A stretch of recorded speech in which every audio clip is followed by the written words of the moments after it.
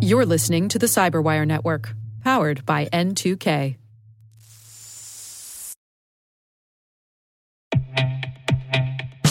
With over 8,000 threat hunters analyzing over 65 trillion signals daily, Microsoft works tirelessly with the federal government to keep our nation's data secure. This 30-year-plus partnership is driving mission innovation that is secure by design. Whether optimizing your existing defenses or tackling advanced threats with AI, Microsoft gives you the intelligence and the automation you need to defend at mission scale. Let's work together to stay ahead of emerging threats and secure your mission anywhere. Learn more at aka.ms/fedcyber. That's aka.ms/fedcyber.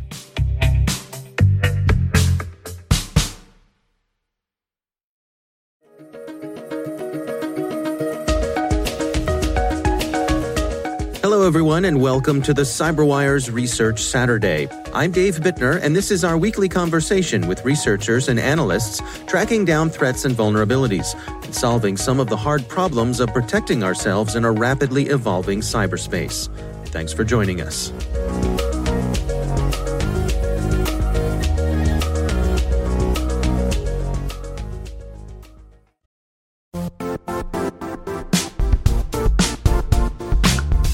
And now, a word from our sponsor, Zscaler, the leader in cloud security.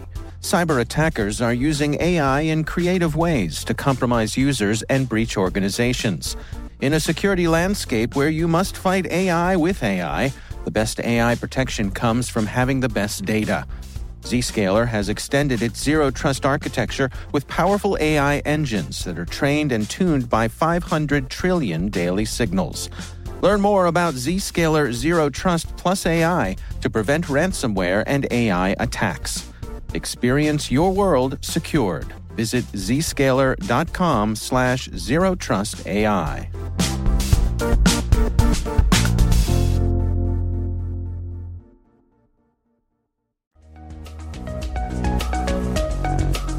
Okay, so basically, my personal background, I'm an expert in optical communications. That's Dan Sadot. He's a professor in the ECE department of Ben-Gurion University.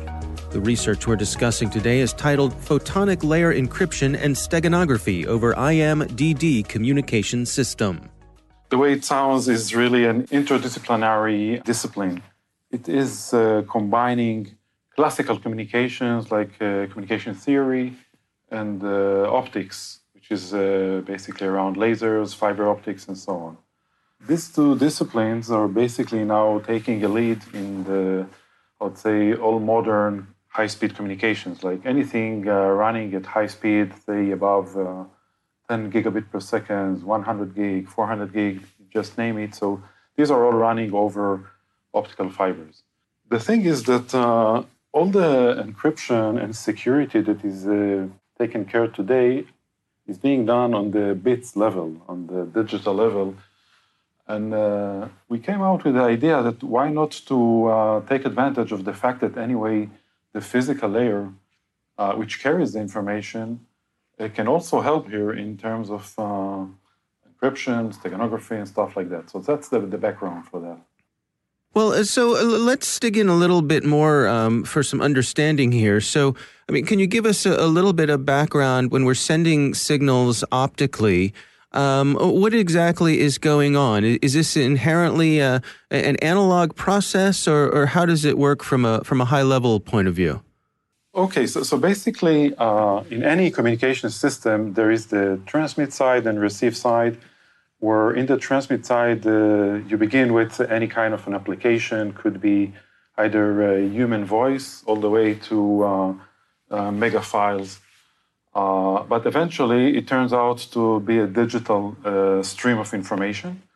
And this stream of information should be carried over some kind of physical media. So it could be either wireline or wireless, like Wi-Fi or Bluetooth or so on.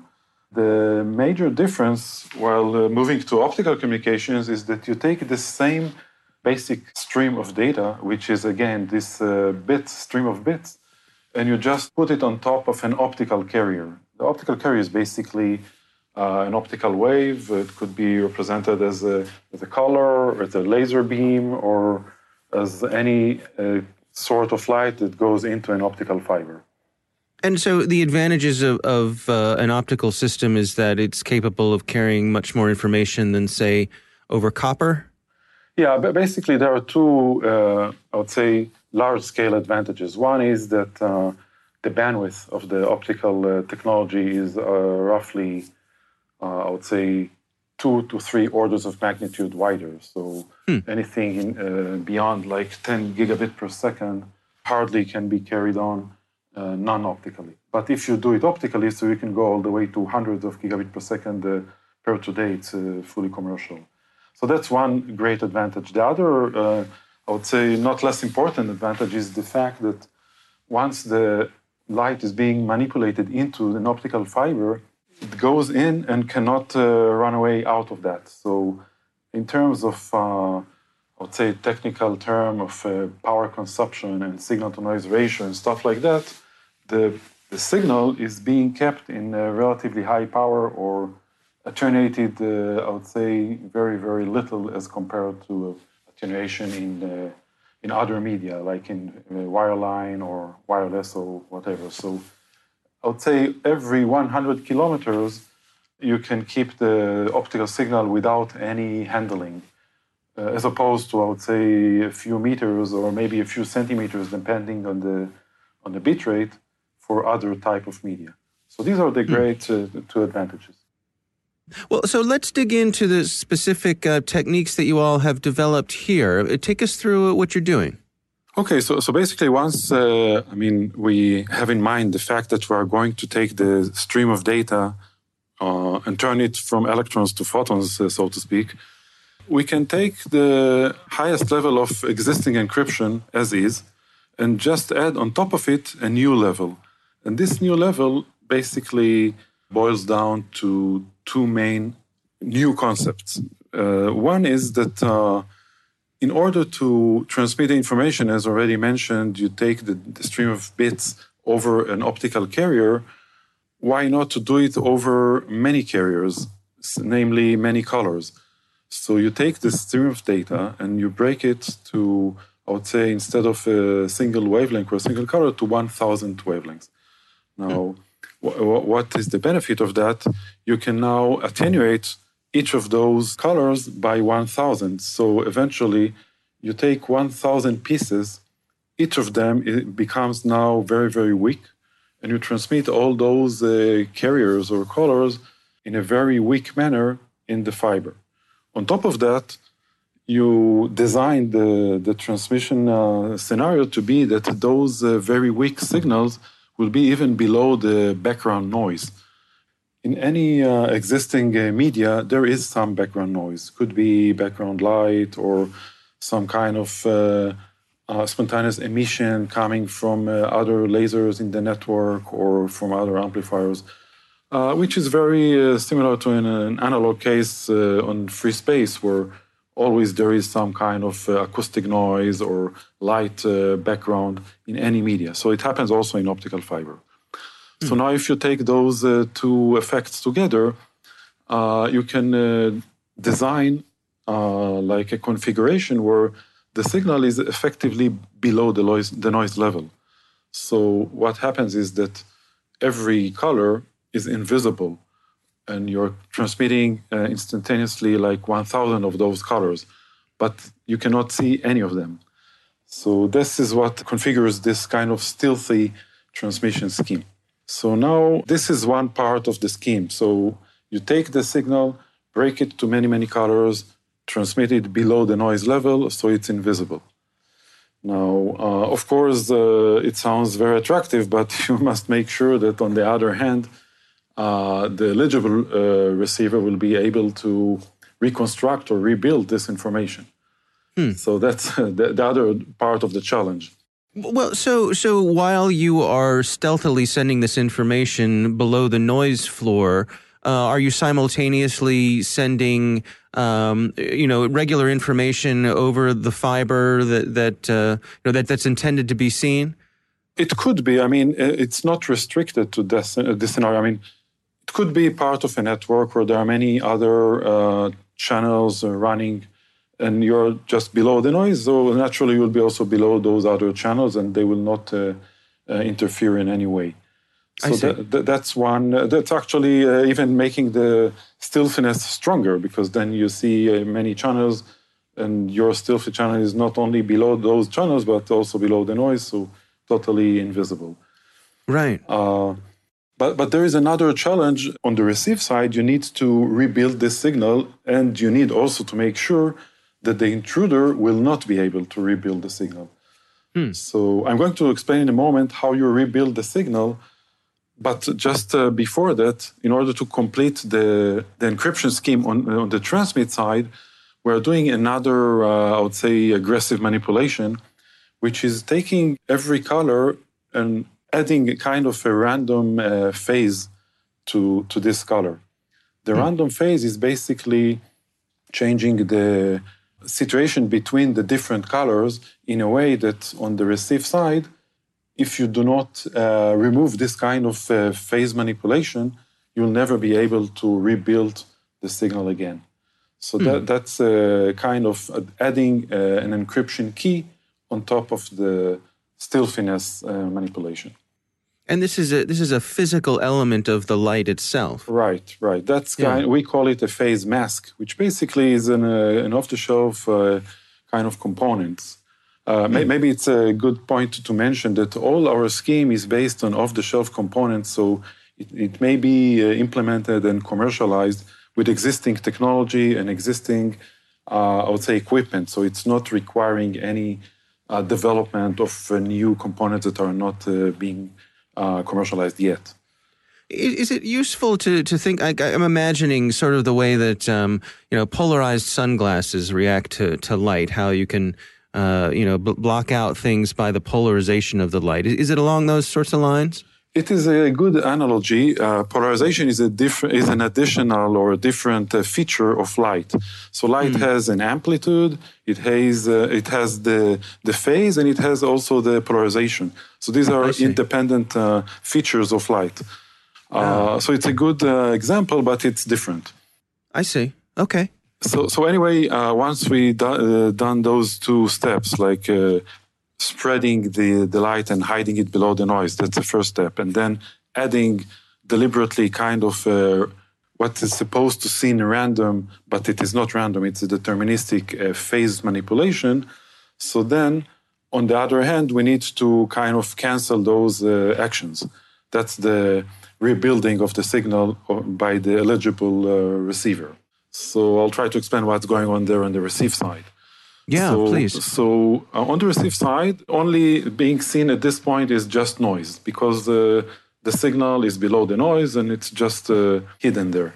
But if the eligible receiver knows that it's supposed to receive some useful information, so he will apply the opposite of the phase mask that was applied on the transmit side, basically removing all those random phase manipulations that have been applied to any of each of those colors. So that's the first step. Once done, so now the eligible receiver has the chance, so to speak, to rebuild the signal. And the way he may rebuild the signal is by collecting all those, I would say, thousands of independent colors and adding them together in what is called in optics a coherent addition. So the coherent addition is basically taking all the ingredients of lights in this special coherent way that they will add coherently, and then the original strong signal will be rebuilt on top of the noise. So again, just to emphasize, this cannot be done if the phase mask effect was not removed, because then this coherence feature will be lost. Now, in terms of informing the receiver as to what's going on with the phase mask, in other words, letting them know the information they need to do this decoding, is that information being sent on a side channel? Is that under separate cover, or is that included in the main signal? Yeah, that's a great question. So basically, you can look at the phase mask in both sides as the key of the encryption.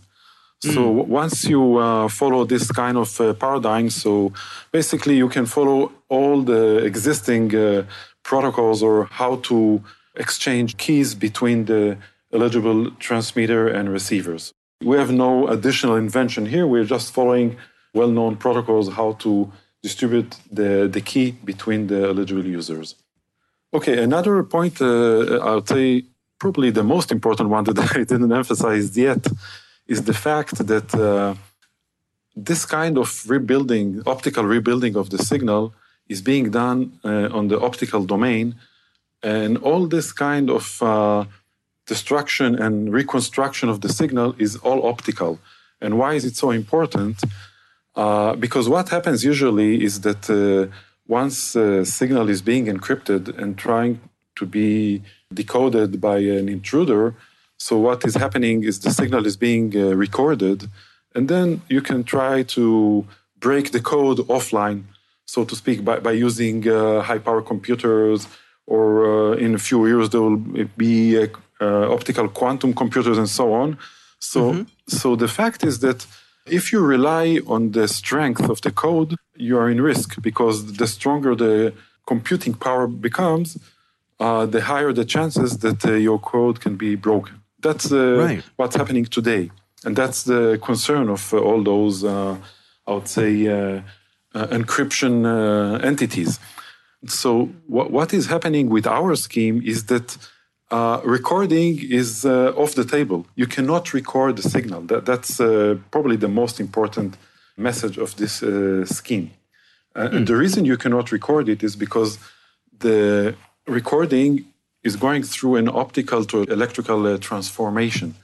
And this optical to electrical transformation is involving by losing the phase information. So if you did not remove the key, which is the phase mask that I explained earlier about, what will happen is that the phase is being lost once the recording process is happening. And basically the information is being destroyed. So now there is no meaning by recording the information and trying to break it, because it's not there anymore. So that's the great benefit. No high-power computing will help here in this scheme. And the only way to break the code is to do it all optically by trying many optical masks and so on. But this is impractical, because you cannot keep the light, like store the light in hand and try to manipulate it with potential many phase masks. So once the light is traveling, it's being detected and lost, and that's it. Yeah, that's fascinating. So in other words, if you didn't know to look for the phase manipulation that you're doing here, there would be no reason to even attempt to record it. And so in the recording and digitization process, I suppose, that information would be lost. Yeah, that's exactly right. And so you must break the code and decode the information on the fly as opposed to offline. How practical is it to use this thing you've developed here? Is it going to be relatively easy to apply in the real world? Yes, as I was trying to emphasize earlier, I mean, all the components that we're using in this end-to-end solution are based on existing technologies, mostly off-the-shelf, commercial. Maybe some should go through some modifications, but it is like, I would say, adding less than a factor of 2 on the cost of such kind of an existing optical communication system. So that's, I would say, a very good message as compared, for example, to, I would say, more futuristic schemes based on quantum encryption and so on, which will require future development, and they're much more, I would say, futuristic in this means.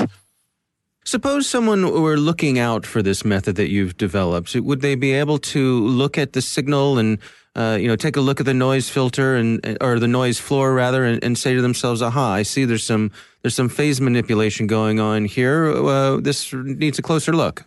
No. So basically, the good thing is that once you design the constellation here to be that the signal is significantly below the noise level, and we already have demonstrated like some kind of field trials showing that we are being able to transmit signal at what is called negative SNR, like negative signal to noise ratio, meaning Signal is maybe 20, 30 times weaker than the noise. So it's practically invisible. And once it's invisible, so you don't know what you need to manipulate there. And anyway, phase is not something that you can record or try to extract. You can record the entire light, but which includes also the phase as part of the features of the light. But you cannot extract what's going on with the phase, what is the manipulation here, and how can you do the decapsulation of this phase manipulation. It's not possible. I see. One of the challenges, which is not a technological challenge, is that usually when you go with high-speed communication, especially the communication which is very broadly used, say for data center interconnections and for long-haul transmission, all those most popular communication links that consume, say, 90-95% of entire communication worldwide, one of the major challenges is how to change the standards that are around those transmission schemes. This one, obviously, is not part of any standard because usually when you standardize transmission, you want to make it clear, you want to make it visible, you want to make it as simple as possible so any commercial entity can use it. But here it's actually the opposite. Here you're going to transmit something as complicated in terms of observing the signal. In fact, you're going to transmit in a way that is non-observable. So there's kind of, I would say, a mental barrier to convince those entities to transmit. It's kind of a paradigm shift, so to speak. It's as opposed to transmitting something that looks high quality and clear and so on, the opposite. You need to transmit something that looks for an uneligible user, like an intruder. It looks like very unclear or like noise. It's an opposite concept. Just transmitting noise, it's not something that is been done ever. Yeah. I have to say my own perception of this is that there's something kind of, I don't know, delightfully analog about this in our digital world. Correct. The way that this works, yes? Certainly, yeah. Actually, light is an analog entity. I mean, unless you really go to the photon level, which are, again, becoming like quantum entities. But in general, light is kind of an analog entity. Our thanks to Dan Sadat from Ben-Gurion University for joining us. The research is titled Photonic Layer Encryption and Steganography over IMDD Communication System. We'll have a link in the show notes.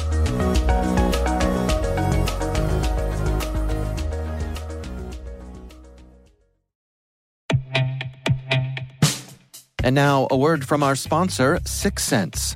Syxsense provides award-winning cloud-based automated endpoint and vulnerability management solutions to streamline IT and security operations. With its advanced platform, businesses gain complete visibility and control over their infrastructure, reducing IT and security risks and optimizing operational efficiency.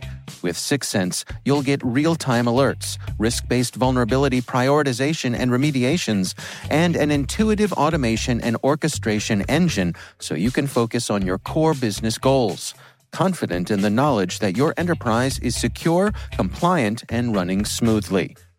To learn why enterprises choose Syxsense, visit syxsense.com.